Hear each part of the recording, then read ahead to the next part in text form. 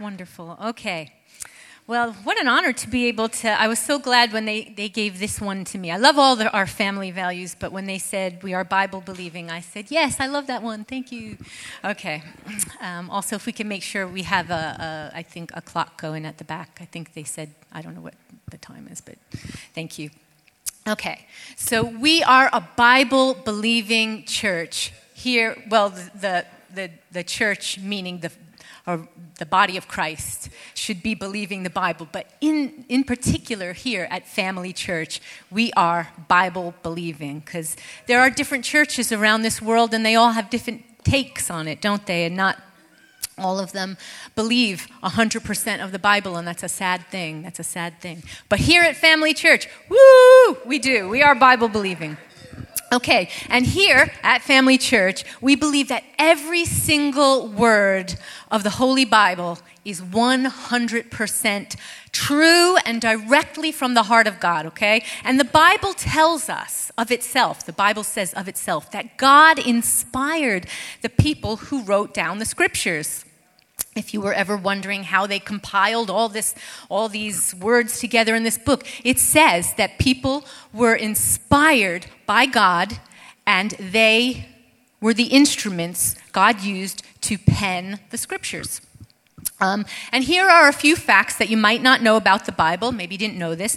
There were 40 writers of the Bible from the Old and the New Testament, and it took about 1,500 years to complete. That's a long time. And it was written on 3 continents. Did you know that? I didn't know that until I looked that up, and I was like, oh, okay, look at that. But yet, there is one theme that runs throughout the whole thing. And the theme is redemption. And you know, that God was going to send a Savior and save us from our sins. And you know, the reason why in all of these books, there's 66 books in the whole Bible. It's 66, you're saying books. I thought the Bible was one book. Actually, it's made up of 66 littler books, all compiled together.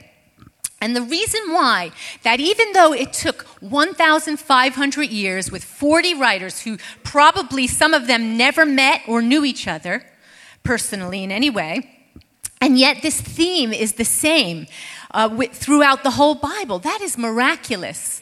You know, you can't get like 3 Christians in a room to like agree on some stuff. You know what I mean? We're talking 40 writers, 1,500 years, 3 continents, and one theme, a miracle. It's a miracle. And the reason why that is because although there were 40 writers, there's one author. And that author is God. That's God. Amen. Okay. And I can prove that from the Bible, that it says that of itself. 1 Peter 1, 21 and 22, it says, above all, you must realize that no prophecy in Scripture ever came from the prophet's own understanding or from human initiative. No, those prophets were moved by the Holy Spirit and they spoke from God, and they wrote it down as well. Okay, so here at FC, we believe that the people and the situations in the Bible, in the Scripture, were actual and real, actual people and real situations. And let me tell you right now, I oppose, and we at Family Church oppose the thought that the Bible is a myth and it's merely symbolic, okay? And here's what I mean by that. There are Christian doctrines out there, people who've got it in their head and say, you know what, the miracles and things we read in the Bible, they didn't actually happen. They're more symbolic. Like, for example, there are people actually saying this. Jesus didn't really rise from the dead. You see, what the Scripture actually means is that his good teachings after this wonderful Son of God died now live on in our hearts. And I say that's hogwash, okay? And we here say that is hogwash because the Apostle Paul also says that's hogwash, in the sense that if Jesus didn't actually rise from the dead, then we are still in our sins and we are in big trouble. So I do not hold to the myth thing that they're saying out there, and it's just a thing. And if someone tells you that the things of the Bible were not actual and they were not real people, you can point them back to me if you want, but you can stand there right there in their face and say, hogwash, okay? Okay, they were actual and they were real. And our modern secular society tells a person that believes in such a way that these things were actual and these things were real and these miracles really did happen, that we are foolish, we are naive, we are uneducated, and that we're just silly and we believe fairy tales. But the Bible actually says of that person who says that, and reverses it and says, actually, that person who says there is no God is a fool. And that's what the Bible says, and in more than one place. I see it in Psalm 14:1 and Psalm 53:1. I don't have it for the screen, but it's written in more than one place that only a fool says in their heart there is no God. Okay, and when that person who says there is no God, this is not real, stands before God, it says in the scripture that they will have no excuse when they stand before him. Romans 1:20, for ever since the world was created, people have seen the earth and the sky. Through everything God made, they can clearly see his invisible qualities, his eternal power and divine nature. So they have no excuse for not knowing God. That's a scripture in the Bible. And it makes me say that our creation, everything that we see, the beauty that is around us, even a tree, even as simple as a blade of grass, creation is the original missionaries that God put out there to speak to humanity and say, hey, I made this, look at it. This didn't just happen. This didn't just poof. And for me, I take it back to the fact that, okay, you want to talk about evolution and everything. All right, fair enough. Okay, if that's the way you want to go. But where did the first spark come from? The very first one. Because it is a law of science that says that nothing comes from nothing. You can't get something from nothing. That's the first law of thermodynamics in science. So then, science, where did the first something come from to make everything we see? See, that question is the question that makes me say, all right, well then where did it come from? Where did all this something come from? From nothing. Okay? I don't know. It's just good to think about. Anyway. So, of course, as Christians, we believe the Bible.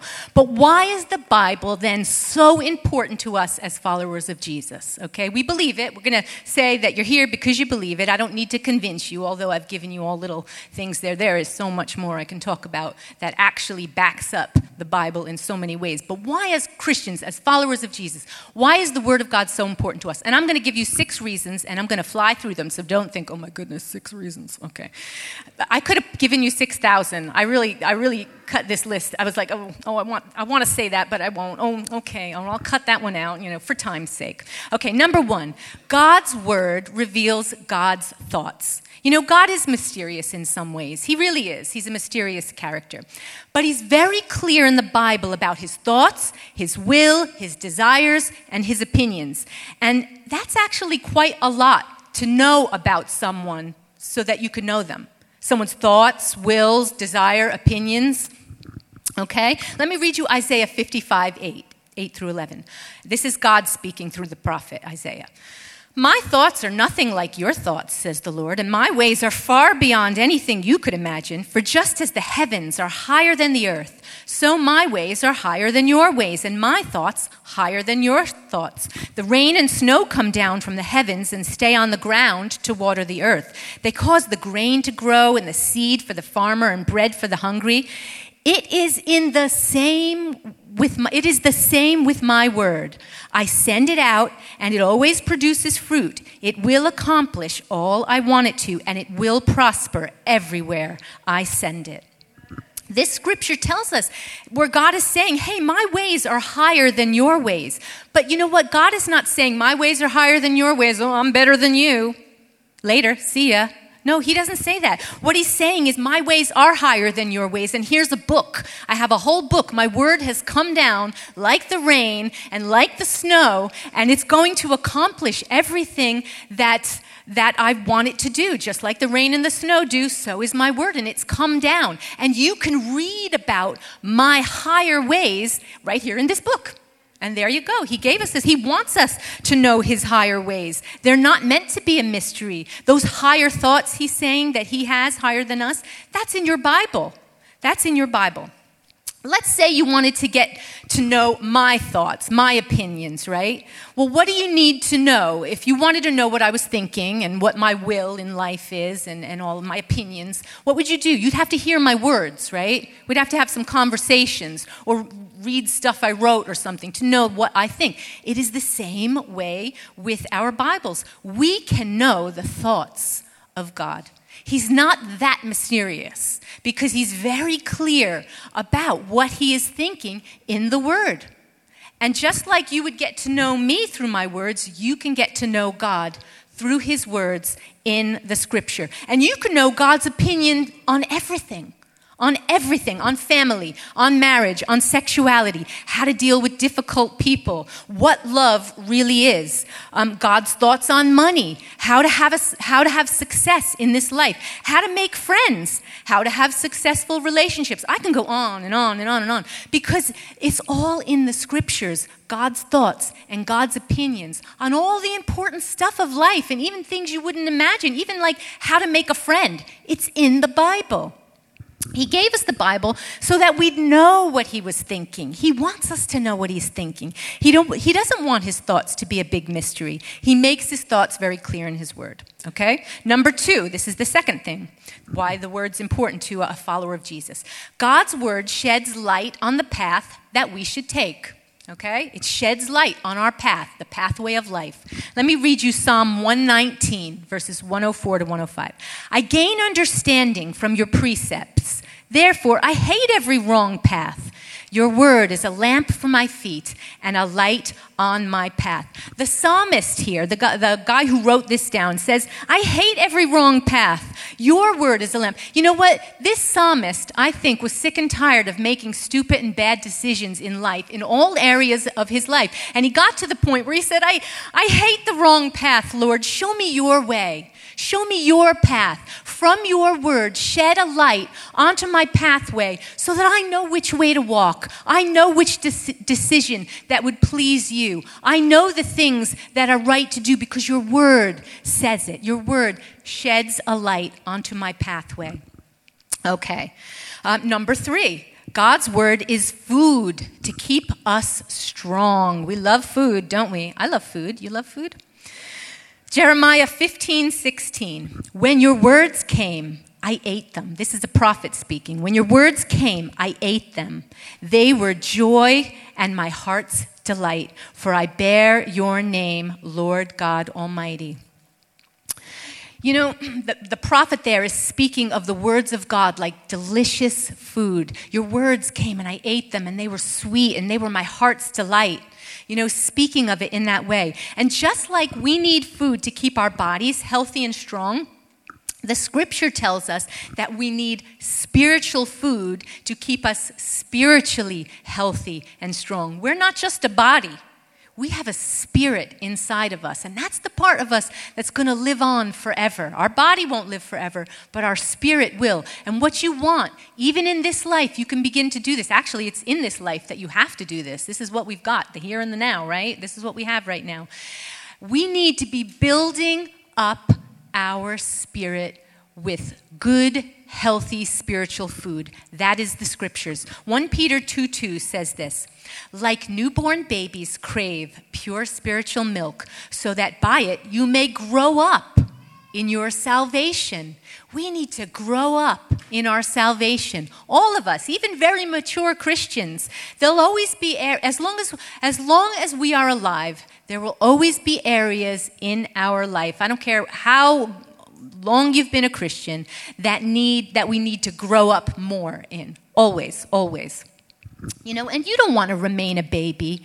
You don't want to be immature for your whole life spiritually. You want to be strong in the Lord.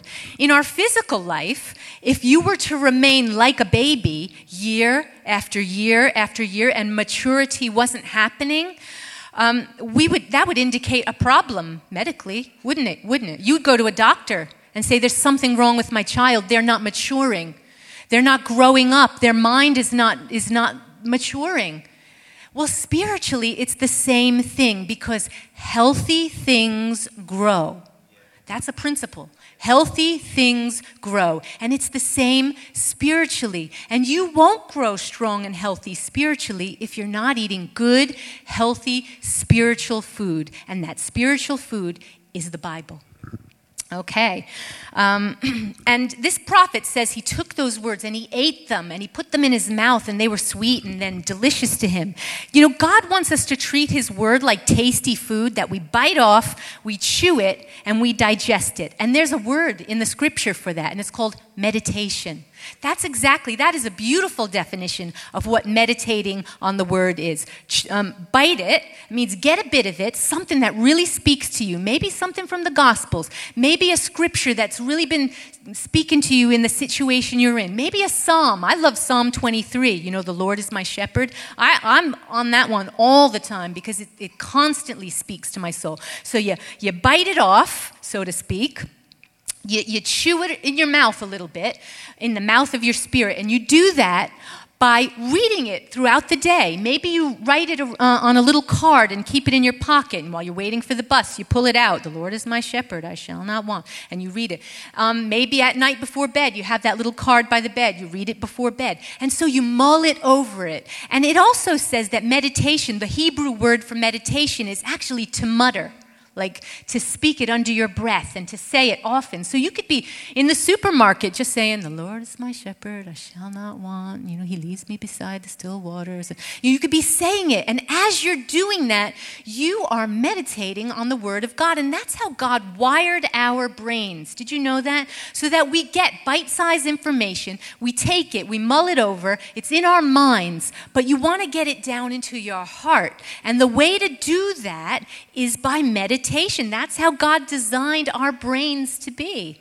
And so that is why the Bible speaks of meditation. It actually uses the word.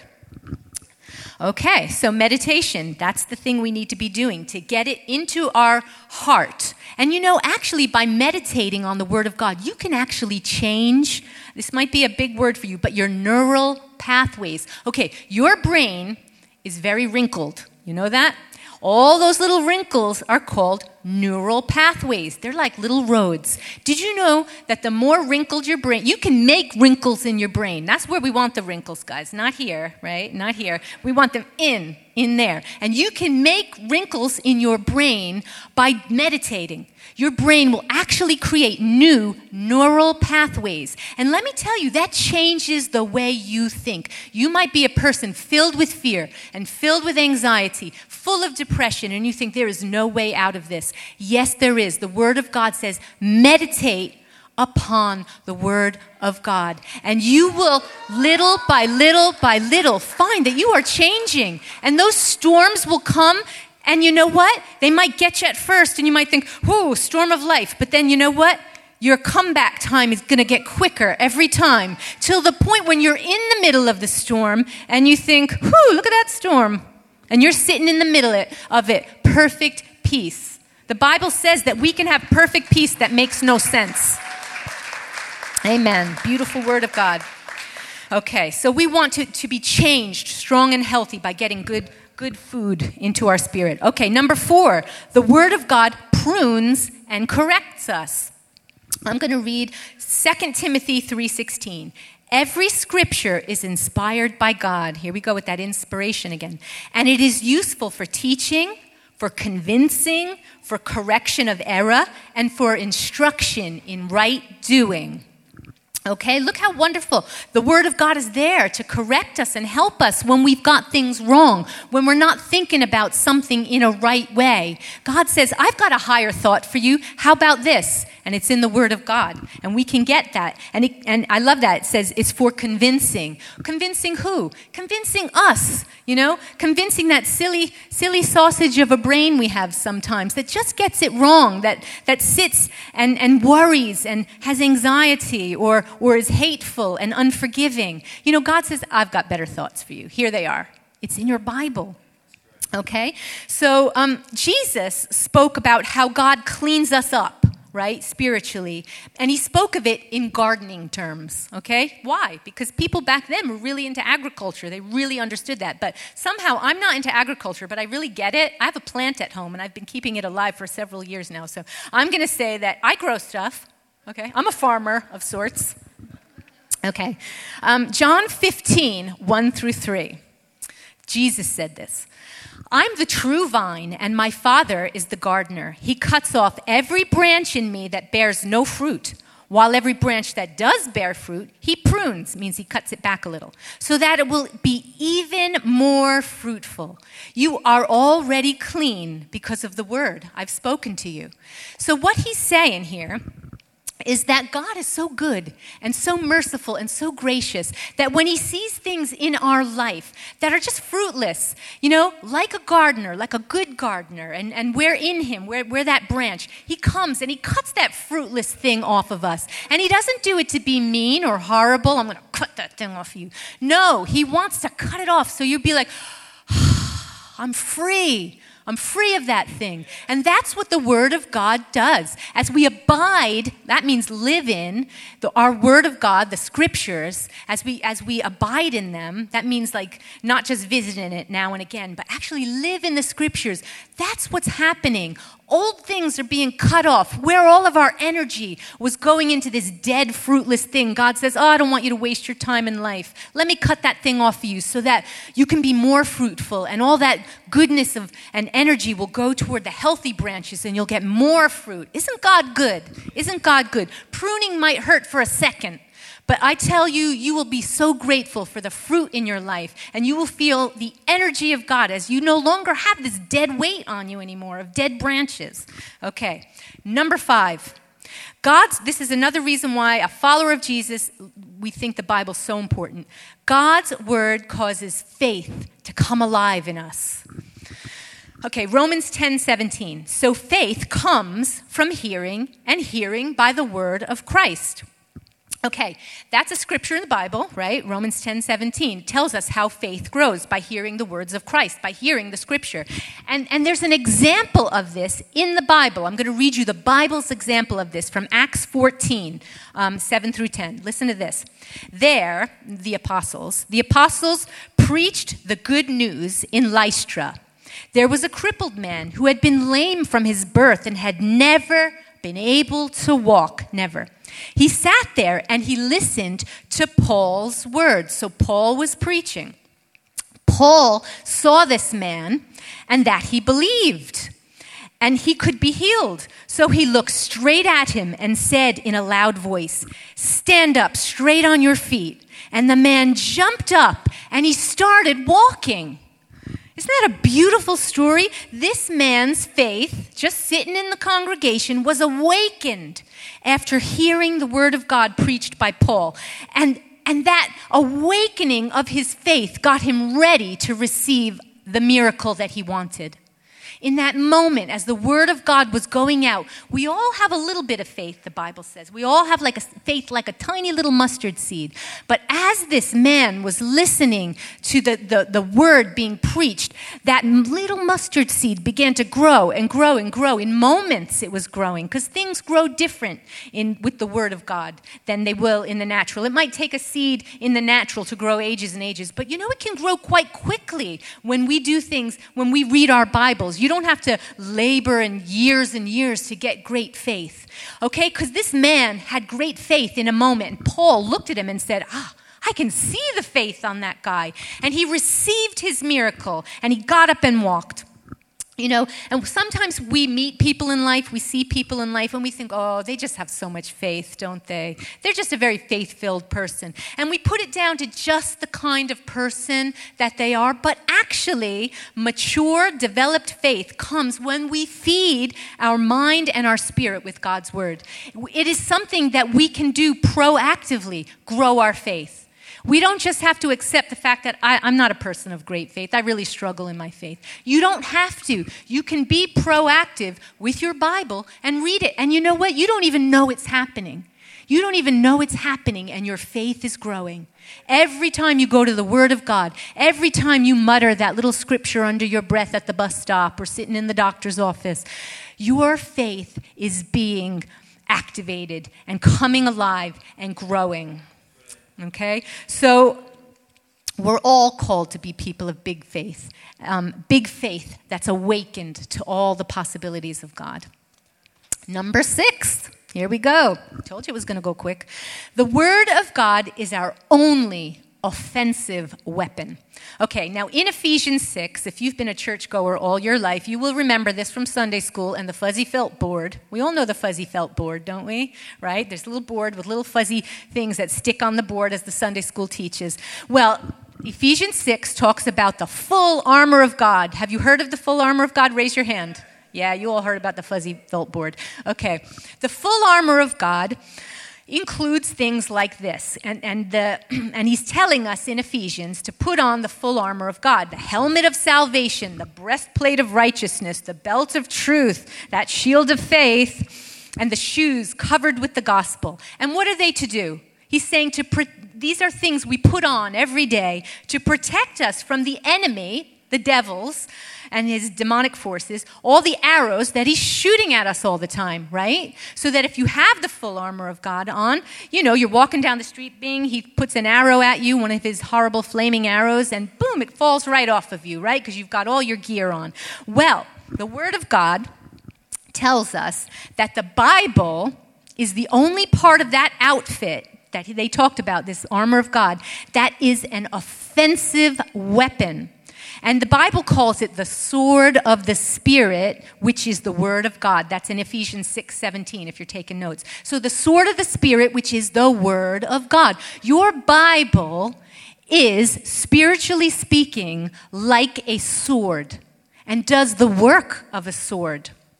Okay, now in this particular scripture where they speak of the sword of the Spirit, which is the Word of God, the Word of God here in the Greek, because that scripture would have been originally written in Greek, doesn't mean just the Bible as in the written word, but it's the spoken word of God. So it's speaking particularly of the Bible, the scriptures, and when we use it as the spoken word of God is when it is like an offensive weapon to the enemy, like a sword.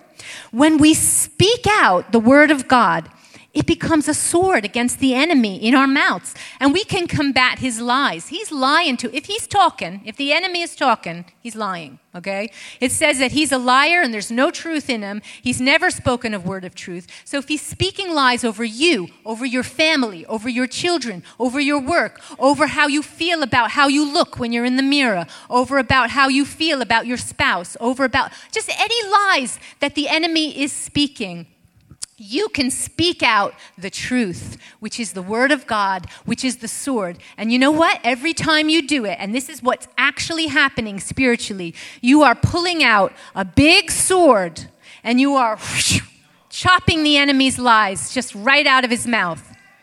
Right? None of us like the enemy. We all want to destroy him. Well, we're not going to destroy him in any other way than with that offensive weapon which has been given us, which is to just chop him to bits, cut him down to size. Okay? And that's what the sword of the Spirit, which is the Word of God, does. And Jesus did it. He was our main example. Do you remember when it says he went up into the mountains or into the desert, and he was fasting and he was praying for 40 days and nights? Who came to him? The devil. The devil himself came to Jesus. And the devil kept trying to tempt Jesus. Now Jesus is fasting. And he goes, "Ooh, you see those rocks, Jesus? Why don't you turn them into bread? I know you're hungry." And Jesus responded. He didn't say, oh, get out of here, devil. Oh, you're making me mad, devil. No, what he said was, it is written. And he would come back at the devil every single time, and he would come back with scripture. And you know, the devil kept coming and coming and coming at him with lies. And every single time, Jesus cut him down to size with the sword of the Spirit. Jesus showed us the way. And you know what ended up happening? The devil just got so fed up, it said he left him. And that's what he'll do to you. Resist the devil. That's how you do it, with the sword. And he will flee from you. Wonderful. There's also a picture in Revelation that the Apostle John, he's getting this wonderful vision, and he pictures Jesus, and Jesus is looking fierce, and he's got a sword coming out of his mouth, and he's about ready to fight a battle. And I always thought that was a weird picture, because I always thought, why is he not holding the sword? Why is the sword coming out of his mouth? Well, why is the sword coming out of his mouth? Because that's how the scripture becomes a weapon. It doesn't become a weapon just in our hands. It becomes a weapon when we speak it out against the lies of the enemy. And Jesus, again, in that word picture in Revelation, shows us that. Okay, so those are the 6 things that why the Bible is so important to someone who follows the Lord. But you know what? You have to benefit from the scriptures. You have to be proactive about the Bible. It's something that you must engage with. Weirdly, when I was a child, I always found this weird, even as a child. It used to be that you could give, when couples were just getting married, a nice gift to get them would be this gigantic, it was as big as this tabletop here, Bible. It was a coffee table Bible. And you didn't read this Bible. It was really just for looks. And maybe inside the cover, you might write like important things like deaths and births and all kinds of things like that. But you didn't read it because, first of all, it was really heavy and big and kind of an unusual gift, I always thought. Why would you get someone that? I'd rather have towels or something. But the thing is, they would give you this big, giant Bible. It used to be a thing. I don't think it's as popular anymore. But it was purely ornamental. And the Bible was never meant to be ornamental. And it was also never meant to sit by our bedside and collect dust or in our bookshelf, hidden among the other books, I don't know where my Bible is. I'm not really sure. The Bible is not meant to be that, because if you don't interact with it, then there is no power coming from it into your life. Okay?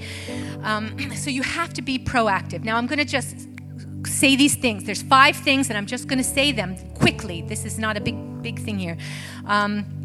These are the 5 things you need to do if you want all the benefits I mentioned. 1, accept that the Word of God is the final authority. God said it, it is so.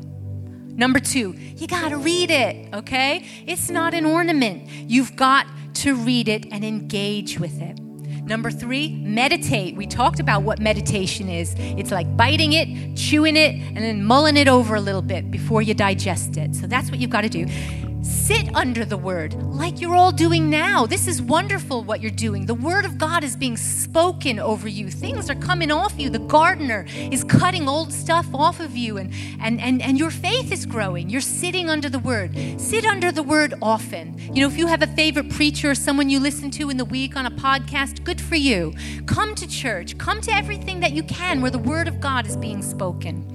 And also, teachers and preachers are there to help you when you don't understand, to give you new perspective on things that you've read and read and read. And all of a sudden, someone teaches you something, and you think, well, I never saw it in that way before. That's a gift of God to you in a teacher and a preacher. Okay, so take advantage of those gifts that God has given. Last thing, this is it. This is where I end. Practice it. Obey it. Okay?